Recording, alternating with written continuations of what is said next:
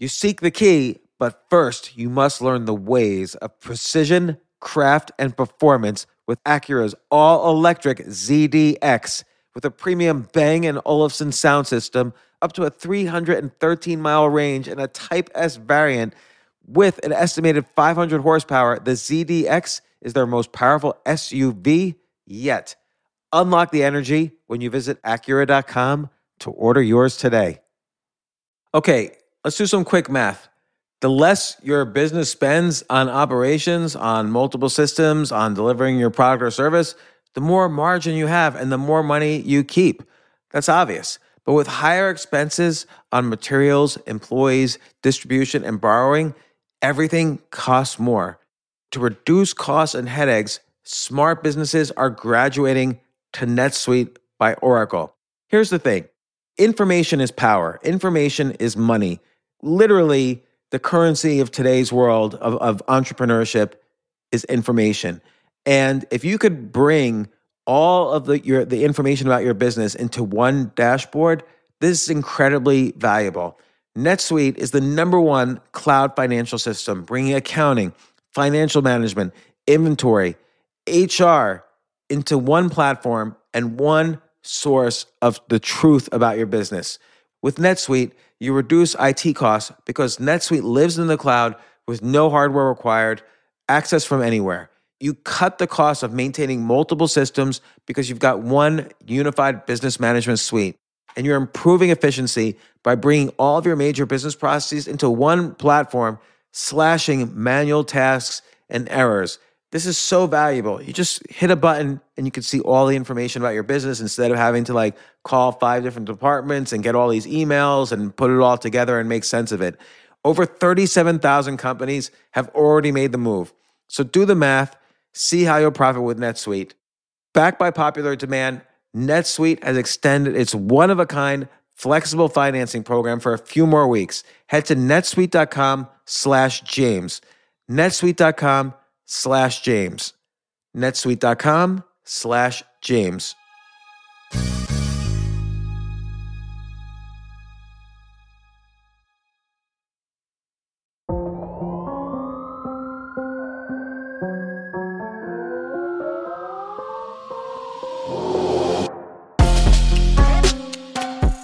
Before we get into all the stories of the day, we were just talking about why some people might consider math to be racist. I suppose I could Google it, but it feels like a waste of my finger muscles to Google that. So why should math ever be considered racist? I don't know. I was with some friends over the weekend, and one of them, she's Chinese, and she was saying how as she's Chinese, Taiwanese American, she has a 3-year-old. She's, I feel like my daughter is not good enough at math because if you're fully Asian, you should be at least 2 years ahead of an American. But her husband's white. So she's like, I feel like my daughter should be 1 year ahead. Yeah, he's diluted her blood with right. His white, unable to do math blood. Yeah. In rats, they've done these studies. If you take the feces of a young rat and somehow put it in the guts of an old rat, the old rat will start to feel younger and have more energy and run around the maze faster. And if you do the reverse, if you put the feces of an old rat in a young rat, the young rat will be lethargic and get sick more and so on. So we need to start, Jay, send your feces around every now and then, and maybe we'll all get a little better at math. Yeah, you guys are going to get 1.5 years ahead. We still can't get rid of our white, slimy blood, but it's direct from the source. So you get directly from the source. Maybe we can make that promise to all podcast subscribers too, like an NFT sort of thing. I just have to make sure I have Taco Bells every day. Yeah, Taco Bell will help. But yeah, I was reading this article, and I think it says in Seattle and Portland, and apparently this math teacher is a believer and using ethics study in her high school course. They called it a mathematics for liberation to tell students that the subject is used to oppress people. The critical race theory. One of the founding principles of it is that anytime you have any kind of discrepancy in outcomes between races, it must be because of some kind of systematic oppression or something. So where this comes up now is with things like Stuyvesant High School here in New York, where you have these elite public schools that are completely merit-based. So you take a test to get in. And the reason why it's controversial here is like Stuyvesant's like 70% Asian and it's 5% Black. So according to this new theory, the only reason that could be true is if the admissions test is somehow racist. And if you look at SAT scores or whatever, or math scores like SAT 2s, if Asians do much better than Black people, then it must be that the test itself is somehow racist. So they've actually, in many places, this is like a huge controversy because they're trying to introduce quotas. Basically, either quotas or like to change the tests to do things that supposedly makes them less racist. Like the same friend was saying, they live in Virginia, that for one of their elite high schools, one of the things that they've done is they no longer have multiple choice tests, even for math questions. You have to write out the answer, which then the Asian people say just discriminates against people who are not native English speakers. And also, it's funny that, I'm sorry, like it gets so dark so quickly, even though it's early in the morning. Yeah, even in the University of Maryland, it's funny when you say it's racist, but somehow Asians are grouped with white students. And they really hate that. Yeah, it's funny because like they have this new freshman admissions enrollment, and then on the chart, they're separate into two categories. First is student of color minus Asian, and then white or Asian student. They group them together, which is weird. And look, who knows? Like, this is some weird cyclical thing. And for all we know, the Stuyvesant admissions test is 100% racist and horrible and whatever. What I don't like is that there's no debate anymore. And I see this on Twitter. If I tweet something about restaurants all across the US and which cities reservations are down and which cities reservations are up, somebody will accuse me, depending on how the data skews, someone will accuse me, say, you're a fascist. There's no more, where did you get this data? All I did was give the data. What are other ways we can interpret this data? What does it mean to be a Democrat? What does it mean to be a Republican or a fascist or whatever? It's just, no one has discussion anymore. It's just all labeling. Like if you say one thing, I like ivermectin. Oh, you voted for Trump or Biden. I forget which one ivermectin is. Like every category of life now sets you up for accusation. And on top of it, you can't be silent either. Which takes you back to what you were writing about. We're probably one of the original people writing about it 15, 20 years ago. Is college worth it? Right? So you have all these arguments like this. And so I'm sitting here and I send my kids to school, kindergarten through high school, and they're educated in a certain way. It's open. There's discussion. There's debate. It's what you talk about. They come home. There's discussion. There's debate. And then the system, the college system, is telling me, give us $300,000 and there's going to be no more debate. There's going to be no more discussion. There's only one way your child's going to be educated or one way your child's going to learn. Your child's only going to be accepted socially if they adhere to a certain way of thinking. At some point, that's going to break down.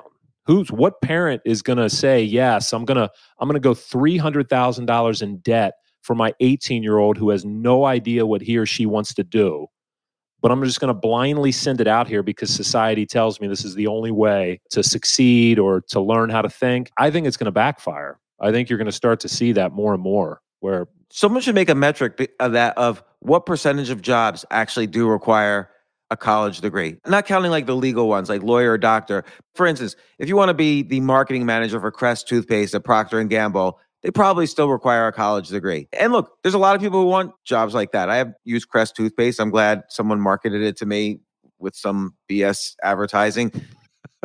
I bet you the percentage of jobs that require a college degree is going down pretty heavily. I agree with that. Like take IT jobs. I bet you most IT jobs no longer require a college degree because there's so many like online courses where you can learn programming even better than what college teaches you. That's the thing. There's two questions there, right? There's industries or jobs require a degree and which really need a degree, right? Yeah, none of them need it. How many times, Dan, and Omid also, how many times through the years have we given legal advice to lawyers?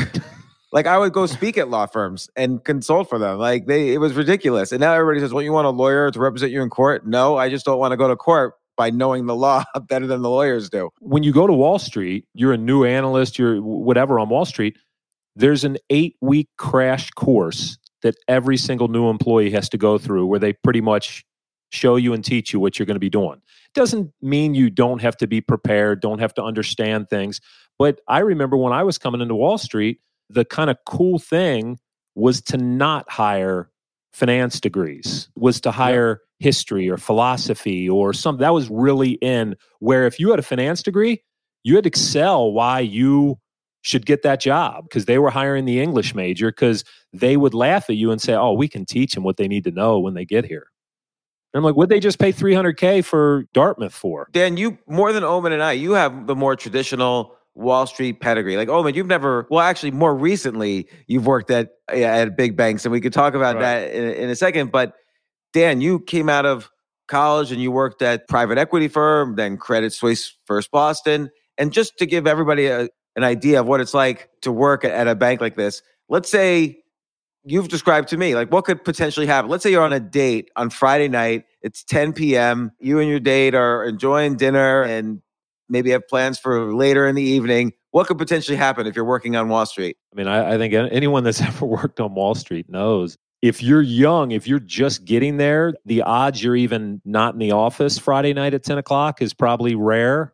But, and it's kind of, you have to run the gauntlet. You get a call that you have to have a pitch book or M&A analysis or an LBO model finished by 7 a.m. Saturday morning. So you would just have to leave and go into the office and get it done. And the partners out in the Hamptons, they don't care. So they're just waiting for you to get it done. And that's the beginning of your weekend. It's a brutal kind of entry into the finance industry. And I don't think it's a very popular one anymore. What was the most egregious request that your boss ever had for you at an investment bank? I mean, it's all of them. It's not necessarily what anyone needed. It was just everything was overdone. But probably the best example of that is where you would do industry analysis, where in the leveraged finance group, they would go to all the private equity firms and pitch what the best targets were. And so they would tell you, put this industry analysis together, and it would be a 2 or 3 inch thick book with 20 or 25 targets, all the analysis you can imagine of why that was a great LBO target, leverage buyout target. And it would take weeks. It would take weeks of all-nighters, 100-hour plus work weeks. And I just remember doing one specifically, and I finished it. It was a brutal process. We walked into the private equity firm, into the big conference room. All the partners were sitting there. The partner at my bank handed it to the partner at the private equity firm, and he grabbed it, looked at it, and threw it in the garbage and said, tell me what I need to know. Nothing. To literally never open the book. And I think there was probably some of that was for effect, but I mean, he literally grabbed this book that was probably took a year or two off my life and literally looked at the cover of it, never opened it, and threw it in the garbage. And my partner from the bank just laughed and thought it was hilarious. But to get your job, like, you were probably maybe major in finance or at least have a close to a 4.0 GPA at a great school, maybe have a PhD in finance or an MBA. You work for weeks, all-nighters, and then boom.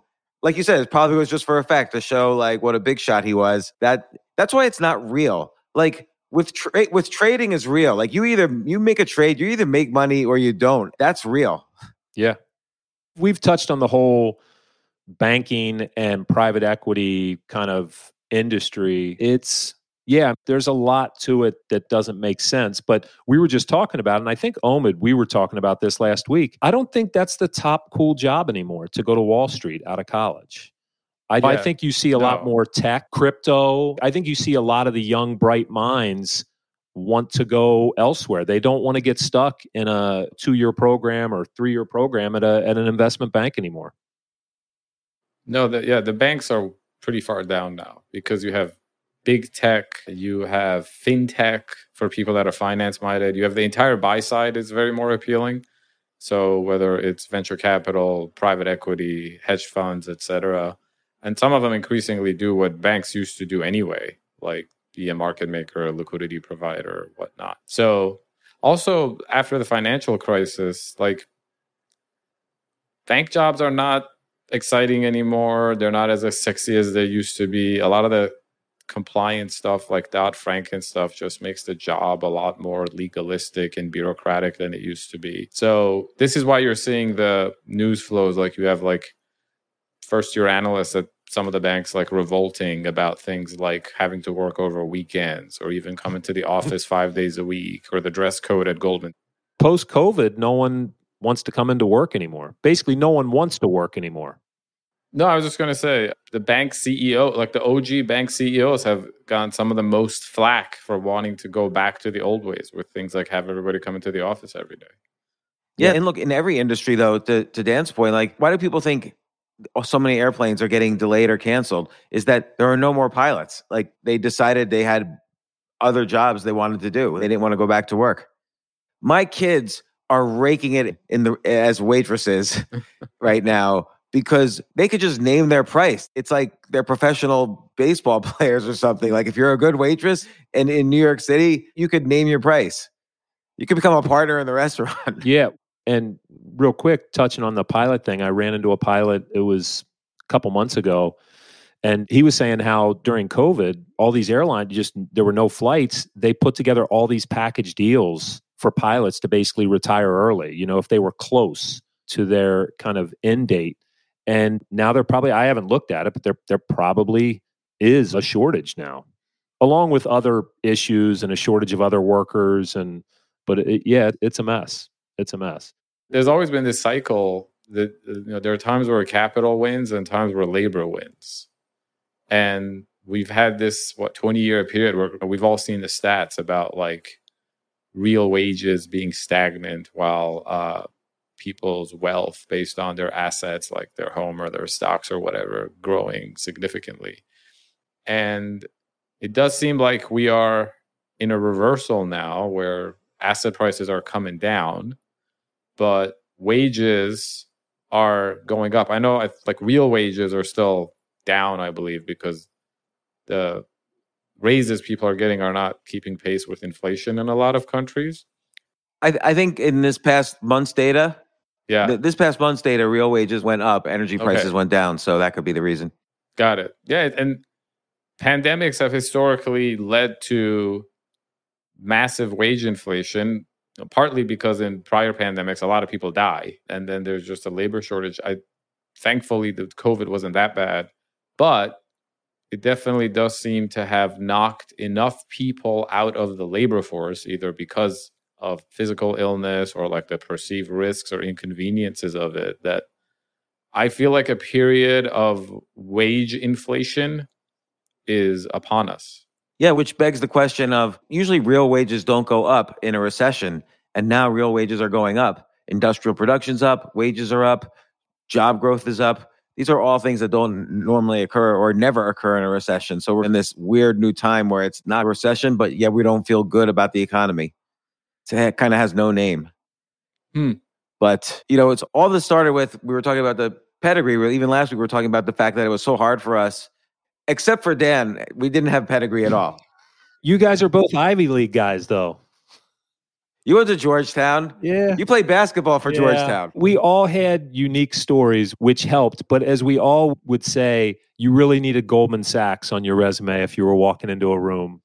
Goldman Sachs and then maybe a super big hedge fund like Citadel or Bridgewater or even Stevie Cohen, all multi-billion-dollar hedge funds. Instead, we just started trading and started dialing for dollars on the phone, hoping to raise some money. And we had the weirdest investors. And then we had to pick a weird industry to specialize in ultimately, which we did a fund of hedge funds in the pipe space.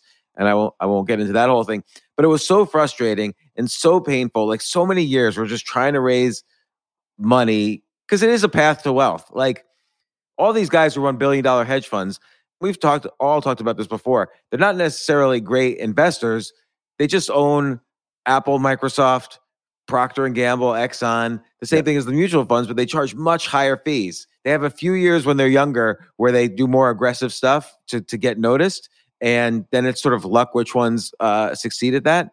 And then because of the track record and the pedigree, they raise money and they say, okay, now we need to focus on our fees. We can't get fired if we do a little better than the S&P. So that's what they would do. They would just buy the best stocks in the S&P. And that's why Warren Buffett has his challenge, right? Where I forget who it's with, where he basically says, I'll put a no-load, low-fee Vanguard S&P fund up against any hedge fund, any basket of hedge funds, and over 10 years, the S&P will outperform that group of hedge funds, or very close. Now, he's a little sly with that because it depends what you mean by outperform. Like some hedge funds, their goal is to be up 6% a year no matter what. And people like that because that's better than a treasury bill. And there's different ways to do, like, that's not going to outperform the S&P 500 though, which is going to be up one year 20% and then the next year down 10%. It's more volatile, but it might outperform. He's a little sly in how he does that because he's not taking into account the... And depends on exactly what the investor wants. I agree. But it is frustrating because we looked at a number of hedge fund, competitors out there, and you look at the database and you would see that their top 10 holdings were the biggest holdings and that they returned 9% a year, and somehow they had 10 billion under management. And we would go in the room with similar better track record, a much more unique strategy that maybe was different, had a different approach. And if you didn't have that pedigree, you would just get laughed out of the room. They'd find, any reason to say no. And that became frustrating. And I can't remember how many days after like just a bad trading day, which was rare, but every trading day was an anxiety producing day. And because of our particular quantitative strategy of trading, we seldom had really bad days. But when we did, so many times I would call either of you and say, okay, now's the time. We just got to sell some sort of diet pill on TV and just less stress, and we'll figure it out. Get some factory in New Jersey to make it. Here's the thing. We might have seriously actually looked into that. I think we did. Omid always had, and he can speak to it, and there's probably a reason behind it, but Omid always had a much more relaxed approach, I felt, to trading. And it could have been he was a little younger than us and had a longer term approach, probably had a different philosophy. Whereas we were at different points in our life where either we were starting families or we had young kids. Yeah, paying for the diapers out of trading profits is hard. Yeah, so it's very different. And that's what I think Omid was correct in retrospect, I think, where, and this will lead in a little bit into the StockPickr stuff, where he didn't want to necessarily give in on fees, or he didn't want to make a trade just so we had monthly return. I think he had a healthier outlook and was more relaxed about it, whereas I think we were more rushed. So if there was a situation where someone wanted to give us a big chunk of money but wanted it for free, no fees, Omid would rightfully say, no, I don't think we should do that, whereas we saw it differently, where maybe it could have gotten us to a different point or helped us grow. But I just think it was a different approach. But at the same time, both ways are stressful. But I think that's what got us to a point where we said, okay, we got to try something different. And that diet pills would have been one of them. But what our natural background and really you and Omid more so, just the background of writing code and coming up with a quantitative approach for a number of years where we had success trading, fed into why don't we take that type of approach, that back end, and put a front end on it, which kind of became StockPickr.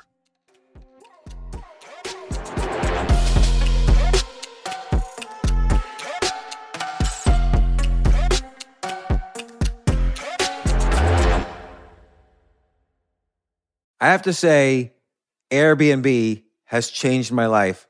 I just love staying in Airbnbs. Like in about a month, I'm going to Cocoa Beach, which is right next to Cape Canaveral. I'm going to watch some rocket launches. I'm going to, of course, be staying in a very nice Airbnb on the beach.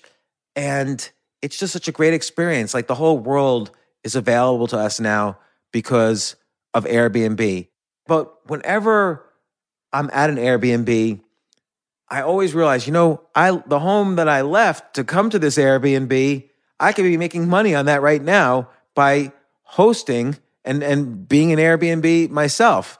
So, and I've known people, I had a friend who basically, made a living from turning his home into an Airbnb. So if you have a home, but you're not always at home, you do have an Airbnb there. And it can easily fit into your lifestyle, and it's a great way to earn some money. Your home might be worth more than you think. Find out how much at airbnb.com/host.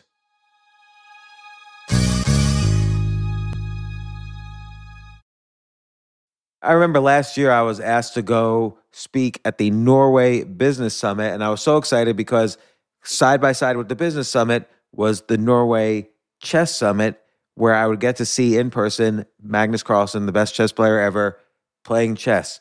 But it was 4 plane rides, like to get to the city that ultimately I would go to. So I really did not want to fly for 14 hours, and they were willing to pay for everything for me. So I at first class. So I didn't want to fly for 14 hours and not be first class. So I had to hurry up and get on the phone immediately to get those first class tickets to a chess tournament in Norway. And listen, this is just like when, you have to know when you want the best of anything, you have to act quickly or someone else will get it instead. And I did not want those seats to fill up. So it's like if you're hiring for your business, you want to find the most talented people for your open roles before the competition scoops them up. I just was talking to a friend this morning where he was trying to decide between some programmers and he waited a little too long, and both the programmers he was interviewing took other jobs, like great jobs. So, what's the best way then to hire the best as quickly as possible? ZipRecruiter. ZipRecruiter finds qualified candidates fast. And right now you could try it for free at ZipRecruiter.com/James. Just try it and see. You'll find out. So ZipRecruiter's powerful matching technology takes center stage to identify the top talent for your roles. Immediately after you post your job, ZipRecruiter's smart technology starts showing you qualified people for it. And I know this because one time I signed up as an potential employee on ZipRecruiter, and I got nonstop. Even though obviously I wasn't looking for a job, I love what I do, but I just wanted to see what would happen because they were a sponsor of my podcast. And the most interesting jobs would pop up in my emails like, hey, you're qualified for this or that. And so it's interesting to see. So just go there and try it. Try ZipRecruiter.com/James. Amp up your hiring performance. Now, this is more for if you're hiring, but amp up your hiring performance with ZipRecruiter and find the best fast. See why 4 out of 5 employers who post on ZipRecruiter get a quality candidate within the first day. Just go to this exclusive web address right now to try ZipRecruiter for free. ZipRecruiter.com/James. Again, that's ZipRecruiter.com/James. ZipRecruiter, the smartest way to hire.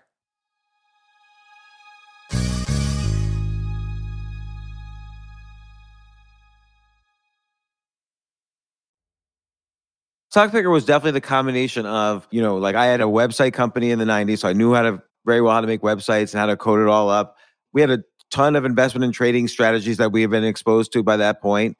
And, it was a perfect combination of all these things. And it was the right time as well. People don't really remember MySpace, but MySpace had just been acquired by News Corp for $500 million. So we literally made the MySpace for finance. That's what we would call it. There was no such thing as the Facebook of finance. It was the MySpace of finance. Yeah. The MySpace of investing. Yeah. Yeah. Whose idea was it originally? Was it you, James? This must have been you that came up with it, right? I had nothing to do with like the ideation. I think because by that point, I had a lot of experience writing for websites. Here's the problem. So I was writing for TheStreet.com. I was writing for Financial Times. I was writing for Forbes, Yahoo Finance. And I saw that every piece of news was essentially BS, was inaccurate. It was the whole thing that now is a cliche, almost like the stock market will go up 3 points, which is nothing, and they'd have to give a reason for it on CNBC. They'd have to say, oil fears and stocks were down. And then you'd look, stocks were down 0.01%. But they have to have an explanation for everything. So I wanted to create a financial news site without any news. So that was the goal. And I wanted it to be social. I'm going to interrupt you for a second because I just had a flashback to one of my favorite memories when we worked together, which is that because of your FT column, you were called into a meeting with a bunch of FT reporters. And yeah, I remember talking to you afterwards and you said they asked you point blank, like, can you tell us why markets go up and down? because we have no idea. And we just have like a bag of, stocks rose because interest rates fell or oil prices went up. That's so funny you said it, because when I was just saying what I had just said, I think I was quoting that meeting. So it's true. And they're all very smart people. Like there is no reason why stocks go up on most days. There is no reason why stocks go down.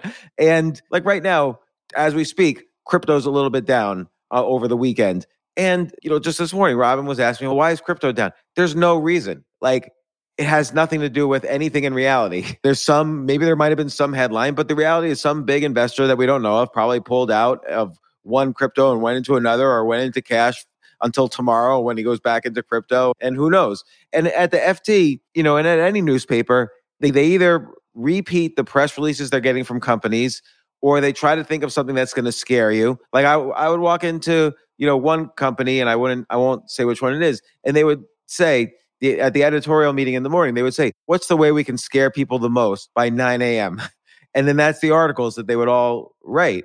So it was all fabricated, and it wasn't useful to the investor, but all these investors had CNBC on all the time. They would read all the websites by 9:30, and there was no value in any of that. One of our investing strategies, and Omid, this was when we were all in the same office, but you were trading more of the quant strategy, and Dan and I started trading this strategy where we did some statistical research on this, and it was a good strategy where you would find, let's say, all of the stocks that Warren Buffett owned, and you would see which ones are trading below the price that Warren Buffett bought it at, and we would buy those stocks. Because if Warren Buffett bought IBM at 100 and now it was trading for 80, it was as if Warren Buffett was like our intern for free. He would just give us this. He would say, hey, why don't you guys buy IBM at 100? And we would say, Warren, just sit down in the corner and just don't worry about it. And then at 80, we would say, boy, that Buffett kid, what a loser. We're just going to buy it at 80 now. And so then we picked like 20 hedge funds like that. And we would, statistically, that strategy worked. You could get an above market 10% return. So whatever the market was plus 10%, if you did that kind of strategy with Buffett in particular. But we applied it to Carl Icahn and a lot of good value investing hedge funds who were long-term holders. This is great because since you mentioned like crypto and nobody knows anything, there is this arms race in crypto to come up with new valuation metrics based on the fact that you have all this data on the blockchain. And who knows, right? Maybe they're like whatever the crypto version of PE is or stuff like that. And I always encourage my students, I'm like, this is an opportunity if you're analytically minded for you to make your mark, because stuff like stocks and bonds have been picked clean, but crypto, who knows? And one of the more reliable Bitcoin price indicators involves looking at the price where people acquired Bitcoins. Because what you can do is you can be like, here's a coin, it's changed hands here and here. And the price, you just look up the dollar price each time. That's not on the blockchain, but you just get it from an exchange or something. And then if the average big owner of Bitcoin is now negative, that's historically tended to be a reliable bottoming indicator in the various cycles over the last 10 years. And it's so funny. Like I just realized what you and Dan were doing was the equity markets version of this 20 years ago, where I guess you were getting the 13F, the filings with the SEC that all the big hedge funds have to file. Right. And you looked at the price at which they acquired it. And if the thing was trading below that, then it was some kind of an indication that it's bullish. Yes. Yeah. So there are three filings, the 13F, 13G, and 13D, where the 13F, everybody with $100 million, hedge fund or any institution with over $100 million in stocks, has to report all their holdings at once a quarter. Then the 13G and 13D is if you own more than 5% of a company, you have to pretty much immediately file that you own more than 5% of a company. And the 13D, and specifically was interesting because the 13D said you were going to reach out and talk to management, which is kind of an ominous sign for management. If someone filed a 13D on your company and it was the D instead of the G, then management's jobs were in trouble. They brought the 5% for a reason. People love that. When we took that strategy to the one group we took it to, they loved the 13D component. And I think a lot of our trading for that group was more around the 13D than the others. And that was separate from StockPickr, kind of encompassed all those filings. I remember we did that strategy for them in 2006. And in the first half, we made them a lot of money. And in the second half, we were starting to break even, and they were used to hedging every position, but they ignored that with us when we were just making nonstop money in the first half. And in the second half, we were a little bit more volatile. So they like almost immediately stopped us. So net, we made them a lot of money, but they didn't realize that buying stocks could be volatile for some reason. Yeah. And again, it's the same issue the three of us always dealt with, which is for some reason we would look at these other funds that would have these drawdowns for 3 months, 6 months, 2 years. And for some reason, they had that rope. Their investors gave them that rope. Whereas we'd have 14 straight up months. And if we had 2 down months in a row, it was over for us.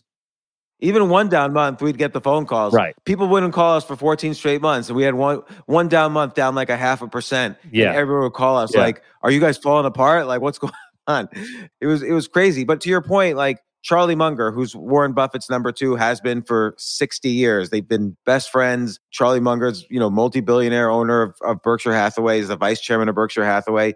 And he started a hedge fund in the 70s. His first 2 years, he was down like 20% a year. And then after that, he climbed back up and broke even. And once he was even for all his investors, he got out of the hedge fund business. So it's hard. The idea of what we were trading, that idea became the basis for StockPickr, which is that we would put all of the great investors' portfolios and we would update it constantly. So if you wanted to see what Warren Buffett owned, you wouldn't have to dig through SEC filings. You could just go to StockPickr and we would have 100 different hedge funds and mutual funds or hundreds and all their portfolios, of which we updated every day that there was more data. But then on top of it, we allowed everyone else to put their portfolio in there and then see who they correlated the most with. Oh, your portfolio correlates with Warren Buffett and then these other individual investors who are signed up for StockPickr. So you could see what they were buying and, this is what my style is. And you could get a lot of information from that. And that was the best part about it is, remember, so you'd have your portfolio on there. You'd have 100, 200, 300, whatever, 1,000 of the best investors out there. We'd match your portfolio with theirs. You'd find all the common positions, but then you would get 5 recommendations based on your portfolio of what all the top 5 picks of all the top investors in the world that you should look at based on your portfolio style. And people love that. And you could see what other individual investors would sign up and put their portfolios in, and you could friend them or like them or follow their portfolios or message them. And then on top of that, again, no news was allowed. There was no news on the site. But what we would do is like every trading strategy we had ever used, we had a menu. We put all the trading strategies on the site. So like if our 4x4 system triggered a signal, we would say, hey, this system triggered a signal. If one of the Bollinger Bands triggered a signal, we would put it. We had all sorts of quant trading strategies that we put on the site. And we also had some insider trading portfolios, like which companies had the most employees buying stock. It was a valuable investing site that, as opposed to every other financial news site. Like this is a site you could actually go to and potentially be a starting point for making a serious trading decision, which I don't view that as the case for like Wall Street Journal or Financial Times or any of these other sites. Yeah. So it was a fun idea. And then, but the real way it happened, and this is the way business happens, I should add, before when I describe this story. So the CEO of TheStreet.com called me up, and we would usually have breakfast once a year just to trade ideas. Jim Cramer asked me to start writing for TheStreet.com back in 2002, and I was really excited. It was my first paid writing gig ever, and that's really how I developed into all my other writing stuff. So Tom, the CEO of The Street, he called me up and said, let's have breakfast. I said, okay, 2 weeks from now. So I scheduled for 2 weeks from now. Then he said, I want to see what your latest ideas are. What are you working on? So we immediately brainstormed afterwards. What could be a social media site for finance? Because again, MySpace just got bought for $500 million. Social media had just become a buzzword. It might not even been called social media then. It was called social networking. And it was just then becoming a buzzword. And so I figured we kind of brainstormed what could be a social media site for finance. We came up with the rough outline for StockPickr. Then I hired these guys in India. I used freelancer.com or one of those, elance.com, some site like that, to hire these guys in India to sketch out each page of the site we were thinking of as if the page was done. And so when I met Tom, he's like, what are you working on? And I said, we're building this social media site. It's like the MySpace for investing. And he said, well, we'd like to be a part of it. And I'm like, Tom, we're already done. Here's all the pages. I had all the sketches, the finished sketches of all the pages. And I'm like, I'm already talking to Yahoo and AOL, which, to be fair, I probably had mentioned it to them. And Tom's like, how could you do this? We're like practically family. How can you do this without us? And he said, I really want to be involved. And I said, again, Tom, we're already done with the site. What do you want to do? And he said, well, how about we put ads? We have run over ads. How about we put the ads that go on the street.com? We'll put them all over StockPickr. And I said, okay, that's great. What about if you put a button for StockPickr on every page of the street.com? And instead of me writing one article a day, I'm going to write 3 articles a day for the street. And I would just litter it with, links to StockPickr. So, and then I would ticker it up because Warren Buffett's portfolio would have, or Dan Loeb's portfolio, or Carl Icahn's portfolio would have all these tickers. I'd write all these articles about their portfolios, and those articles would appear on Yahoo Finance because the street had a distribution deal with Yahoo Finance, and Yahoo Finance was the biggest driver of traffic. So Tom said, done. Can we be involved? And I said, yeah, if you could do all that. And he's like, okay, well, what percentage do you think we should have? And I said, well, I'm thinking around 3%. And he said, well, we were thinking around 50%. And I said, done. Because 50% of zero is, I'd rather have, whatever the saying is. Yeah. 97% of zero is better than, is not better than 50% of something. Right. We kept all the ad revenues. So like from day one, which is like how I like to do a business, we were profitable from day one. We're making $90,000 a month in ads on day one. And we were driving all the traffic from Yahoo Finance through the street.com to us. I think by the time, though, you got back to 685th and told Omid, I think I tried to call Omid after that, and Omid never picked up the phone at that address ever again. No, Omid was on board for a while. But that was the beginning of the end of our relationship. Yeah. I was like, this is so much more valuable. You really did not like that. I don't remember the details of it, but I do remember I had a feeling that you were giving away too much of what would end up being a very valuable asset. Yeah. I mean, you were right in the sense that any good business, if it stays consistent and persistent and just stays in business, it's going to keep increasing in value. Like we had a great website, which people loved. People were addicted to it. People spent all day on the website because there were message boards and comments, and people were messaging each other. There were message boards for every stock. There were message boards for every portfolio. People would start their own threads. It was like almost like a Reddit for finance, really.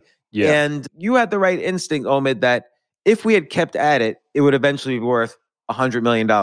But we didn't want to keep at it, is the problem. And when someone owns 50% of something, first off, the street.com was a public company. So when you own 50%, they had to consolidate our revenues on their balance sheet. So we were important to them. If they only owned 3% of us, we would not be important to them.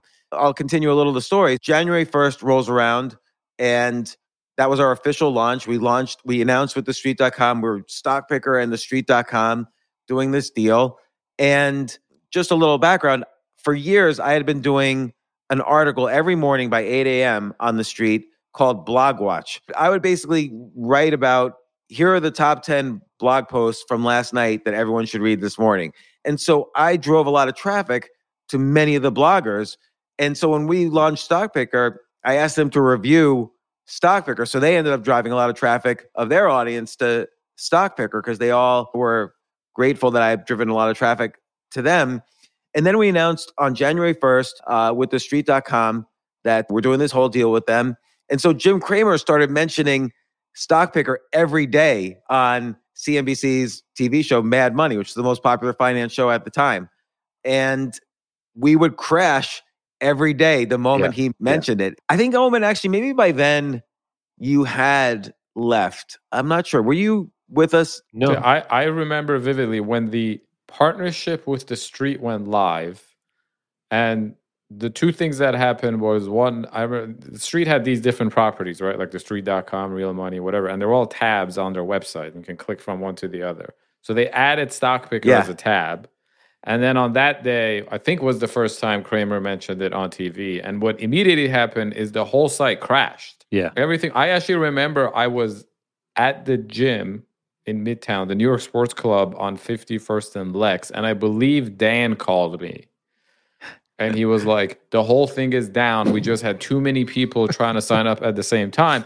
In part because this was like something, James, you bootstrapped on a weekend with the help of freelancers from freelance.com. Yeah. It was never optimized to handle God knows how many hundreds of thousands of users trying to sign up simultaneously. Well, I was just going to say, oddly, as stressful as that was for us, I think Jim loved it. He loved that he was able to crash the site. Like, you might be right. Like maybe, and I love Jim. I'll always be loyal to him. He's given me so many opportunities, and I really didn't want to disappoint him. And he would mention the site on StockPickr. It says Carl Icahn just bought Delta Airlines. Yeah. Everybody load up, and everyone would start going to StockPickr, and it would crash every single day. Yeah. And I was having a heart attack. I had to sleep downstairs because I just couldn't sleep. I was just moving around all the time and constantly checking the site. And then our programmers were in India, and so they were up in our nighttime. So I was just up 24 hours a day, and they couldn't fix the problem. Every single day it crashed. And finally, January 12th is Martin Luther King Day. I just remember every day vividly. And I told him, you have to get it fixed. It's a 3-day weekend. You have Saturday, Sunday, and Monday, Martin Luther King Day, to fix this. You have to fix it. And it didn't seem to me like it should be that hard. It was just a matter of optimizing the database, I think. I don't know. And finally, Monday, they send me an email in the morning. It's like a holiday for them, some obscure holiday for them as well. And they're like, look, we're going to be out for the day, but just to let you know, we couldn't fix it. And we have no idea what the problem is. And so finally, I called. I hadn't spoken to this guy in probably 6 or 7 years. He was the best programmer on the planet. When he was in grad school, I was an undergrad, but we worked on the same project. And then I remember he ended up getting his PhD and then working for IBM. And he was so good at programming. I remember one time he was telling me, and I might get the story inaccurate. My apologies to Chet if I get the story a little inaccurate. But the IBM was hosting the Olympics live. It was the first probably ever big live streamed event ever. This was in 1996. And Chet calls me and the Olympics went down. And from his apartment, he wrote code to parallel process all of IBM's supercomputers around the world. He created the first parallel processing web server with all these supercomputers, and and then the Olympics was back up for the rest of the time. And I think ever since then, he was he could do whatever he wanted at IBM. And he had roommates. He was living a very low-key life. I remember one time I visited Chet's apartment. I met one of the guys, and later I asked Chet, what does that guy do for a living? Is he a programmer? And Chet was like, nah, he used to be, but now he just plays guitar all day and just hangs out. And I'm like, what do you mean? Why does he do that? And Chet says he wrote the code for Microsoft Word. So he was hanging out with great programmers as well. So I called Chet. I hadn't spoken to him in several years. I called him up. I woke him up. And I'm like, Chet, you got to help me. We'll give you even equity in this company. Chet Murthy, it was his last name. He was Indian. I hired some guys from India, and what's wrong with all the programmers there? And Chet's like, whoa, I'm Indian too. But then he said, look, just imagine you hired a bunch of programmers from New Jersey. They're like that. And so Chet said, look, I have to get ready. I'm giving a speech in Paris tomorrow, and I'm going to the airport. So I'll call you from the car. And so he gets in the car. He's logged on to the internet somehow. I don't know how he did it back then. And, I gave him access to all the code and everything. He says, I see exactly where the problem is. By the time he got to the airport, he had already talked to Arvind in India and sent Arvind a whole bunch of code and said, just put this in here and here and it'll be fixed. And then by the time he landed in Paris, they had mostly fixed it. And he was still at the airport in Paris and he fixed the rest of it. And then it never crashed again. Yeah. And so it can't be understated. Chet was the best programmer on the planet. He ended up retiring at Google. He spent his last few years of his career at Google doing whatever he wanted. And then they let him retire with probably a ton of money. I said, I got to give you equity in the company. You saved the whole company. And he said, no, I can't. I said, why not? He said, because I owe you. Because do you remember that time? He says to me in 1994, I was going on and on about object-oriented programming and how it was going to be the future. And you said, no, just focus on nothing but the internet. And he said, I tried to argue with you, but you said, no, just the internet. That's how I started getting into internet programming. And so he said, "No, I just paid you back." That's great. That's a great story. Yeah, he saved everything, man. I was going to have a heart attack. He really did. And from that point forward, it really was a stable, so it never went down. Even when Kramer would mention, it was great from that point forward.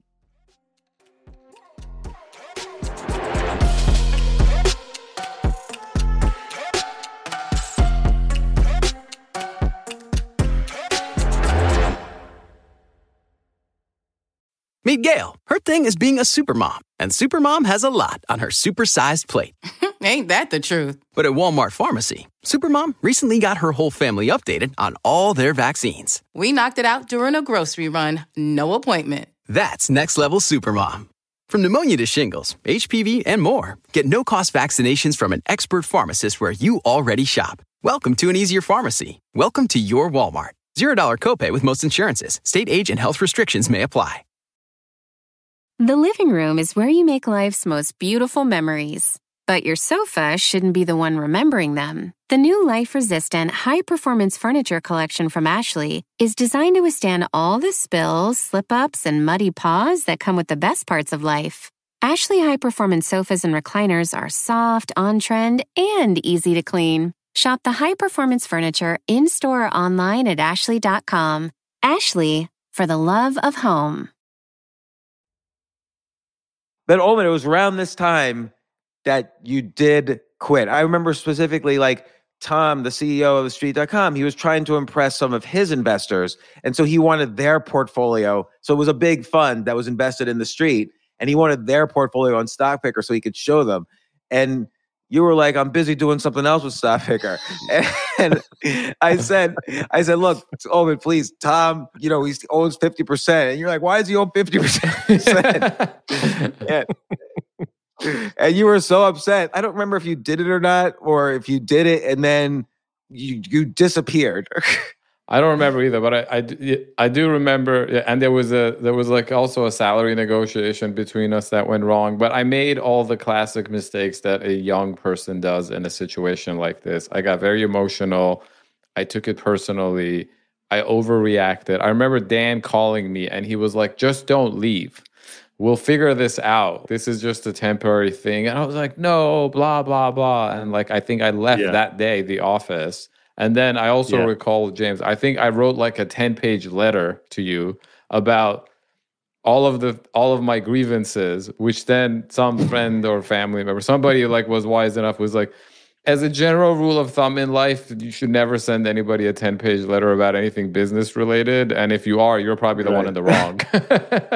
And look, here we are all together many years later, but there was no hard feelings. But you're right, like, this is always the problem with jobs. Like, I knew you fresh out of college. And so we should have, particularly since now we're running two businesses, we should have increased your salary more than we did. I think we were on the same schedule from when we had started. You had started out just trading straight out of college, and we were starting to make money, and you should have been more a part of that. I 100% agree. And that I think we could have worked out. But I remember in the 10-page letter, I just remember one line. You also wrote about my shirts and me just throwing away. I was going to just bring that up, which is fantastic. But you wrote, "I not only quit StockPickr, I quit you." And that was my favorite line in the letter.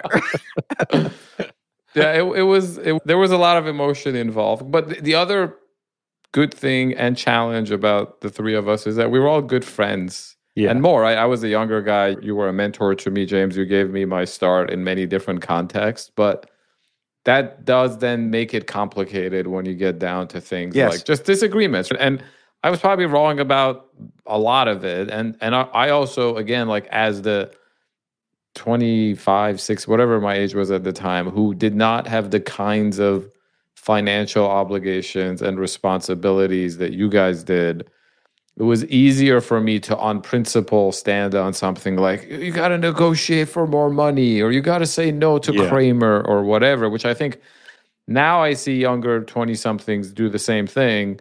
Sometimes to me, and it's like, you don't know the context, and you can't know the context because you have not had the experiences that somebody older than you in your situation had.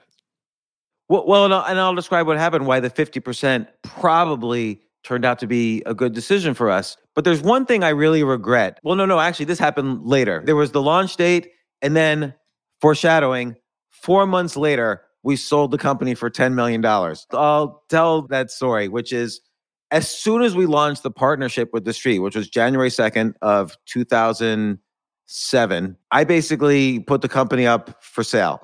So I visited Yahoo, I visited AOL, I visited Reuters, I visited Interactive Corp. They didn't even have a financial site. They were thinking about building one. I visited Forbes, Google. Oh my God. I remember Katie Jacob Stanton, who then became a top person at Twitter. And then she worked for Obama. Like she rose up and now I think she's a VC or something. So she was in charge of the Google finance. Google had their own Yahoo Finance, but it wasn't really successful. So we were bringing the MySpace of finance to them. So I called them and I remember I went to Google.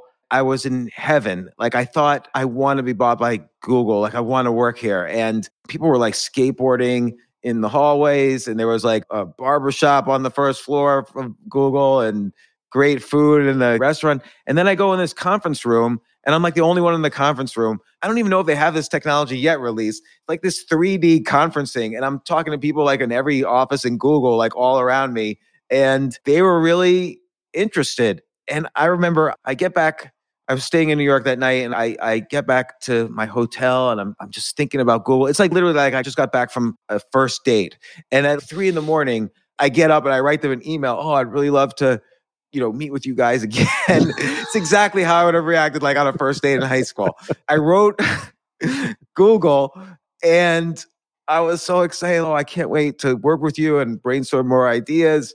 And they essentially never wrote me again. And they said, oh, we're not going to do this. But they did write me several weeks later and said, listen, we made a mistake. You signed the wrong non-disclosure agreement. Can you come back up to Google and sign a new non-disclosure agreement for us? Which I did. That's how much I thought, well, maybe I can rekindle this romance by going up and showing I'm a team player. I signed the new non-disclosure agreement, which I probably just broke on this podcast anyway. So hopefully there's a statute of limitations on that. But so yeah, we spoke to everybody and I would keep Tom updated. Oh, AOL's interested in buying us. Yahoo's interested in buying us. They all were interested, by the way. AOL was like, loved us.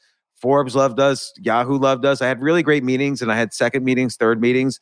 And so finally, Jim Cramer said to Tom, look, we can't let AOL own half of StockPickr and we own the other half. We got to buy the whole thing. And so I said, sure. And then the negotiation with The Street happened. And this was a fascinating negotiation. I really learned about negotiation from this. So I said, look, Steve Elks was the CFO. I said, Steve, in order to come up with a number, we have to know, we have to know next year how much money we're going to make over the next year. He said, okay, fine. Let's just take your estimated page views, what our average CPM is. We'll cut it in half because we don't know for sure about next year. And that'll be the price. And so when I did the numbers in my head, I figured we were selling StockPickr for $30 or $40 million.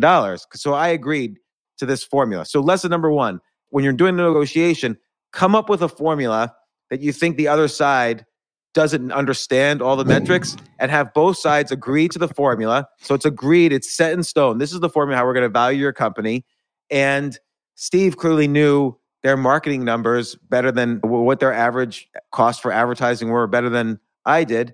And so he's smiling the whole time. Yeah, we'll value it at that, whatever you want. Because I'm the one who started like brainstorming all this next year stuff. And I remember I might have called you, Dan. I might have said, I think we're selling this for like $36 million. Yeah. And then I get in the office with Steve and I run through the formula and I fill in all the blanks. And I'm like, I think this comes to 36 million. And Steve's like, maybe, but I don't know. How about we call in the head of sales and we'll get the actual numbers from him? And he's smiling like he didn't know anything. And yeah, whatever you say, he probably knows the right numbers, don't you think, James? And I'm like, yeah, sure. It can't be that much different from mine. So another Tom comes in, the head of sales. And I say, so your CPM is $40 and your CPM is cost per 1,000 impressions when people pay for an ad. I say, oh, your CPM is $40 and we're selling out all the inventory and blah, blah, blah. And he's like, doesn't quite work like that. We come up with a real CPM. Apparently they gave away most of their ads for free. And so the average cost per 1,000 impressions was much, much lower. So instead of 36 million, the final valuation for StockPickr was 10, of which they owned half. So we got 5 for that, and in most of it in Street.com shares. And that was a real good lesson in negotiating for me. Steve Elks was so unemotional and such a great negotiator. I mean, the only negotiator, Dan, that you and I had met that might have been in the same category as Steve was Mark Kennelly when we were at the venture, when 212 Ventures 8 years earlier. Yeah, Mark was the best. He was the best. He was a real professional banker. Like, he'd been a banker for 20 years. He knew how to negotiate. And his technique for negotiation was just to basically act stupid. Yeah. So he would basically say, explain this to me again like I'm in 5th grade. Like, I'm not really getting it. But then when he came down to the actual negotiation, like, he would say, well, I don't really understand. Fax over an offer and we'll figure it out. And I remember Vestcorp wanted to invest $125 million in the VC fund, and they agreed to 3% fees, like these outrageous fees. And then we get the fax, and I look at it. This is back in 1999. I look at it. I'm like, Mark, just call them before they realize what they've done. Like, say yes, agree to this. And Mark's like, ease up. I'll call them next week. He went back and he asked for more. And he also said, look, we're just getting offers left and right. And Ed gets his own offers left and right. So eventually InvestCorp agreed to everything he asked for. And then when InvestCorp wanted to get rid of us 2 years later after the internet bust and everyone thought the internet was a fad, I thought we were going to get zero. He managed to get the whole deal, a 10-year deal, like paid out in full. Yeah. So yeah, he was the best. He was a very good negotiator. And he was such a nice guy too when he's negotiating. Yeah. You didn't want to say no to him. Yeah. But anyway, here's a major regret I have. So Omid, though, to the point of the 50%, if they didn't own 50%, there was another company where they only owned, I forget, 10 or 15%, and that company went bankrupt because the financial crisis happened, and the street had no obligation to do anything with them because it wasn't on their books. The street would have had to keep us alive while they were dying if in the financial crisis if they hadn't bought us. So they were literally invested in having a successful outcome with us, which they created by acquiring us. And it was only because they owned 50% that we made even a dime off of StockPickr. Yeah. So that's where, in a worst case scenario, it really helped to have 50% of something instead of 97% of nothing. Yeah. So you might have been right in other situations, though. I don't know. But in that situation, I mean, we would have all I would have gone broke. I don't know. Dad would have gone broke. Part of that, and this goes back to when the three of us were trading very early on, and the tension, not in a bad way, but in a good way, was, I think, James, for you and I and Omid, we've talked about how Omid's a little younger and had a different situation where you're always looking for stability. And that's what this gave us. It was so hard trading, and we did very well, but just that stability where you were part of something bigger, where you had other people that could make calls or introduce you. And we then became involved with a lot of the Street.com's other properties. Dan was running realmoney.com. Yeah. He was running like the major revenue source for the Street.com. That's right, out of my parents' basement. Yeah.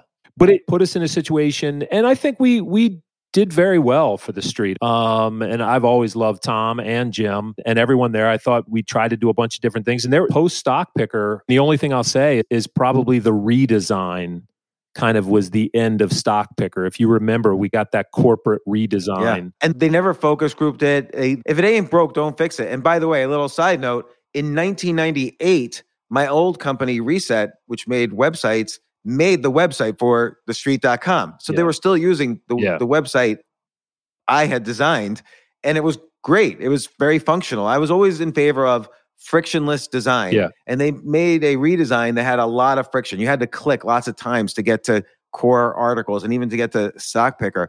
But I will mention there's one regret I had, which is not quite a regret. Like, I was happy we did it, but I'm always a big fan of overpromise and overdeliver.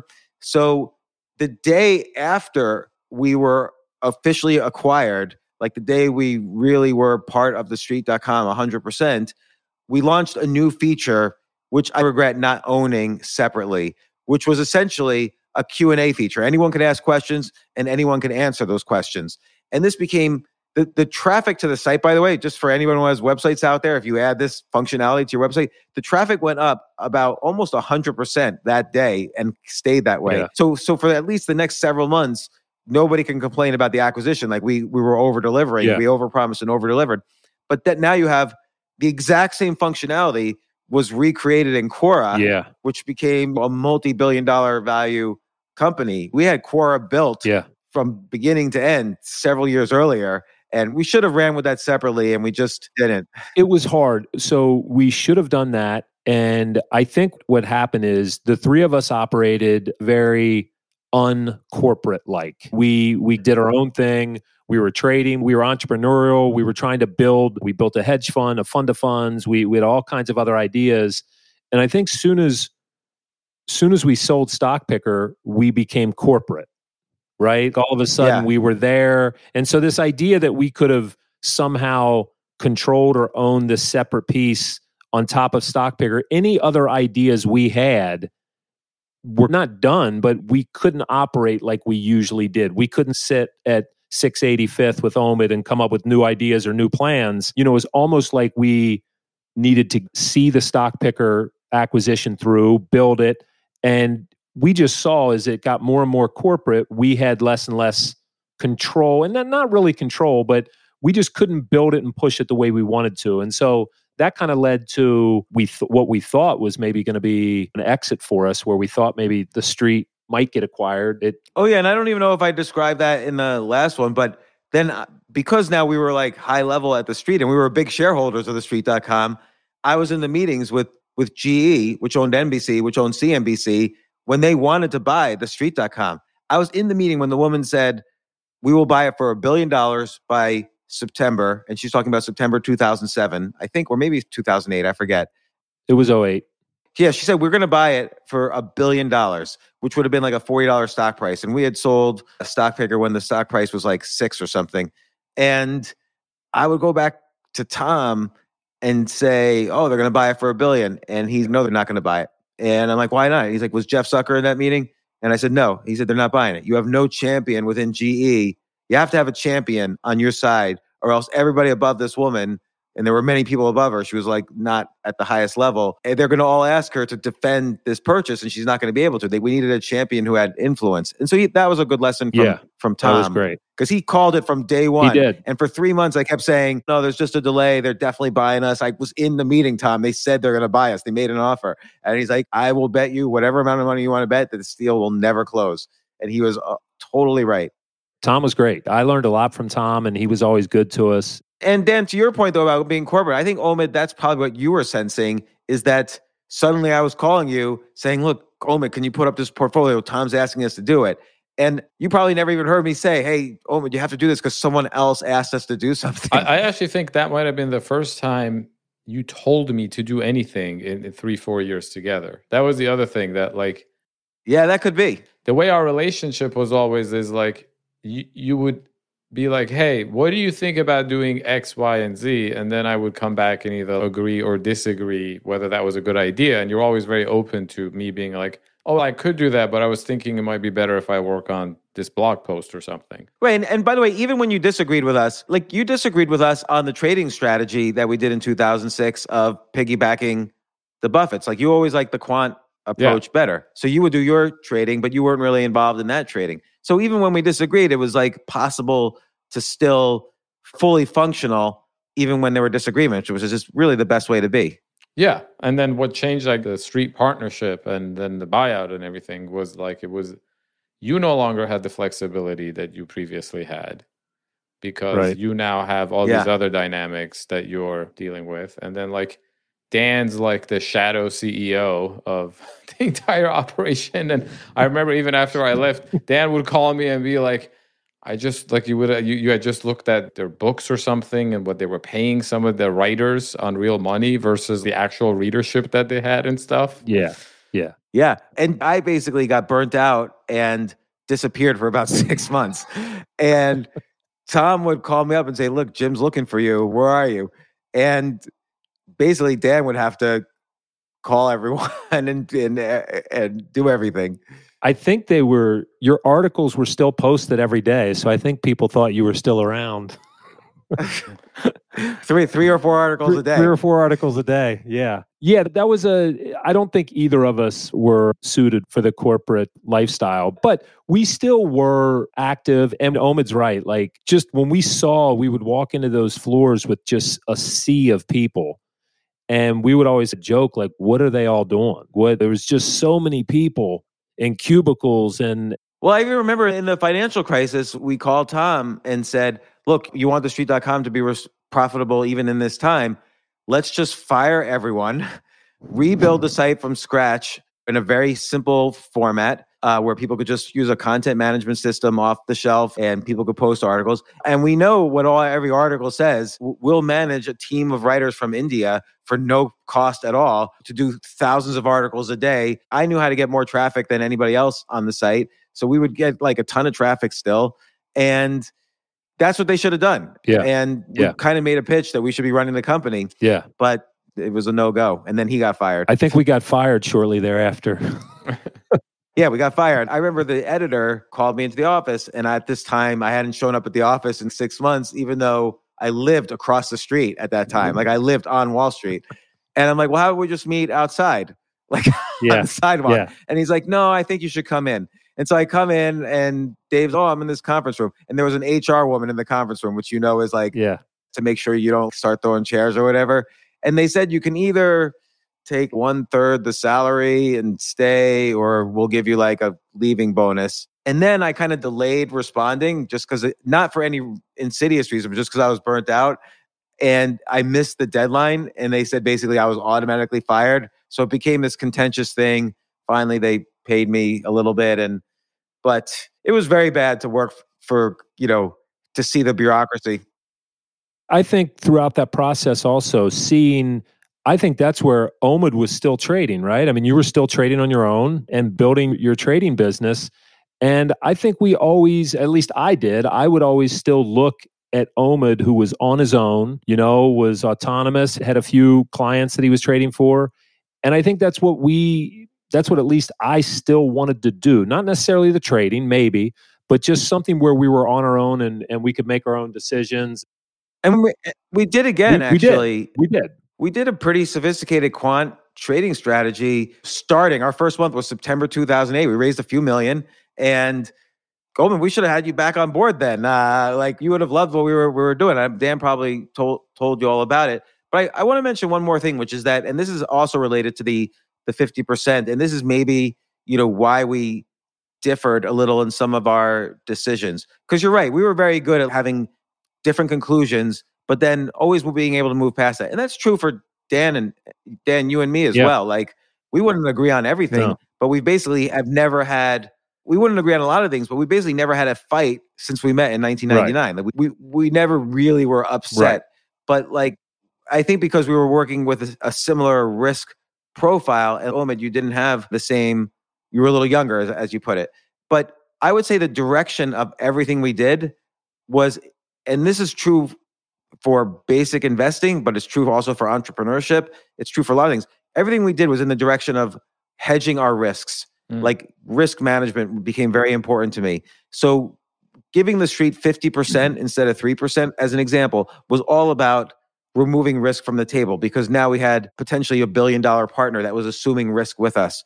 Or even when we went from quant trading to a fund of hedge funds, that was, in a career sense, hedging our risks. So we were still trading, but we started this fund of hedge funds because now we distributed our risk to the hedge funds we invested in, plus we had a new business model. And even when we had a different trading strategy, like piggybacking the Warren Buffetts of the world, that was about hedging risk. So we had a different trading strategy, or building the Q&A mechanism for StockPickr and not releasing it until after we were already acquired, which is like the reverse of what people do. Yeah.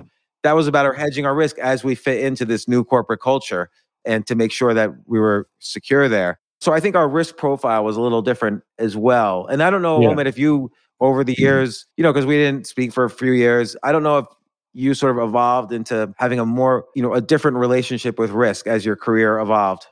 Totally. That's a very good framing of our differences, because what did happen after I left was I continued doing the trading. And then I got some clients and it was going well and I was able to raise some money. But then it all came to an end in the late 2008, early 2009 period. And which was a really hard time for quant trading, as we experienced. Yeah. And it was like an impossible time for small independent, any kind of money manager, because capital dried up. And then so much of raising money is about, can the person investing in you cover their ass if something goes wrong? Right. And to go back, we began talking about this different kinds of credentials. Oh, I went to Harvard, I worked at Goldman Sachs, whatever. While those things by no means necessarily make you a better trader or even a good trader, what they do allow is for anyone who invests in you to be able to cover their ass if it goes bad. Like if you blow up, they're like, oh, I thought he was qualified. The guy worked at Goldman. After the 2008, if you did not have those things, you just couldn't raise a penny. And then the economics of the industry changed for other reasons too. But long story short, like going through my first, effectively that was the failure of my first startup. That was entirely me. And this is something that you and Dan had already had experience with prior to StockPickr, and I didn't.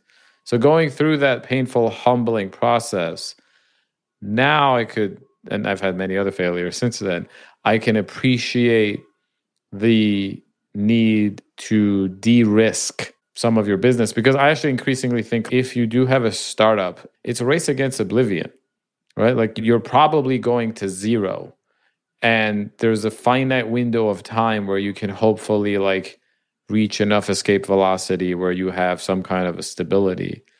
And in that time, no, that's it. I'm like, I understand now why in that time you might say exactly what you said to me back then, which is like, although theoretically I agree with you that the value of the business is not fully captured by the terms of this deal, nevertheless, it's a good idea to do this deal.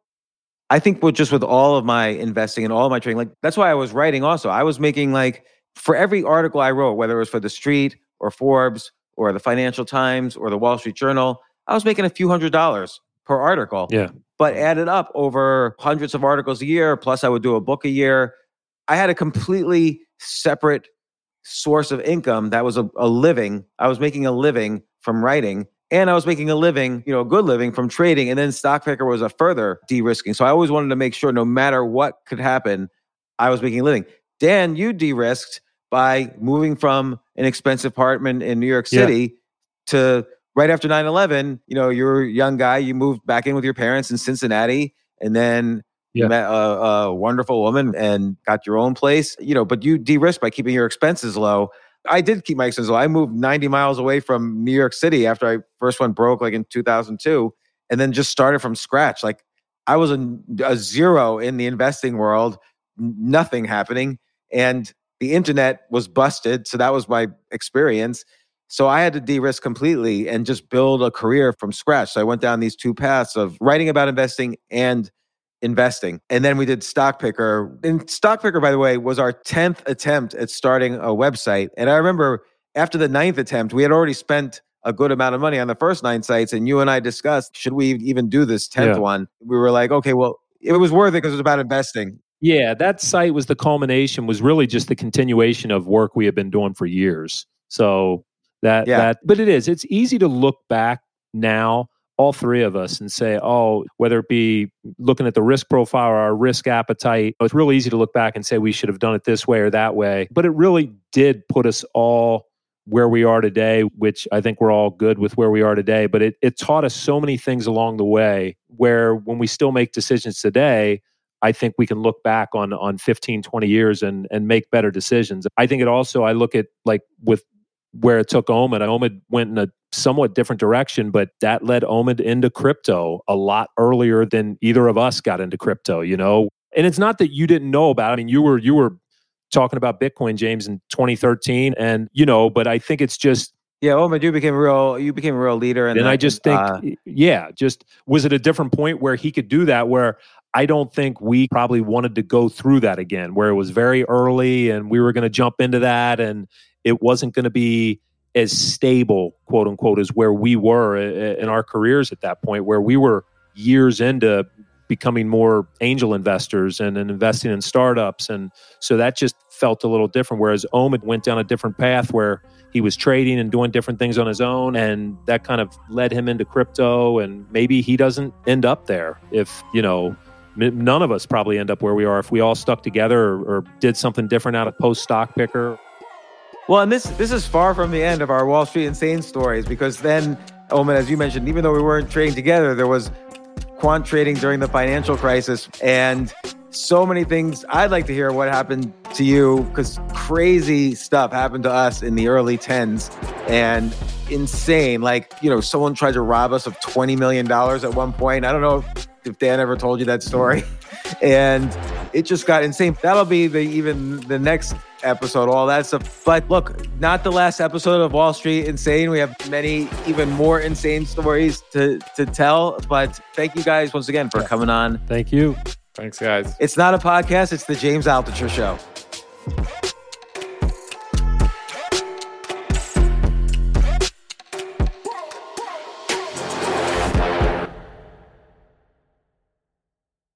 Meet Gail. Her thing is being a supermom, and supermom has a lot on her supersized plate. Ain't that the truth? But at Walmart Pharmacy, supermom recently got her whole family updated on all their vaccines. We knocked it out during a grocery run. No appointment. That's next level supermom.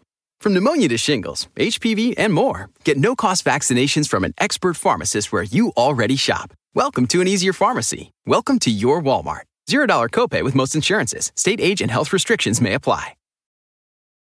The living room is where you make life's most beautiful memories. But your sofa shouldn't be the one remembering them. The new life-resistant, high-performance furniture collection from Ashley is designed to withstand all the spills, slip-ups, and muddy paws that come with the best parts of life. Ashley high-performance sofas and recliners are soft, on-trend, and easy to clean. Shop the high-performance furniture in-store or online at ashley.com. Ashley, for the love of home.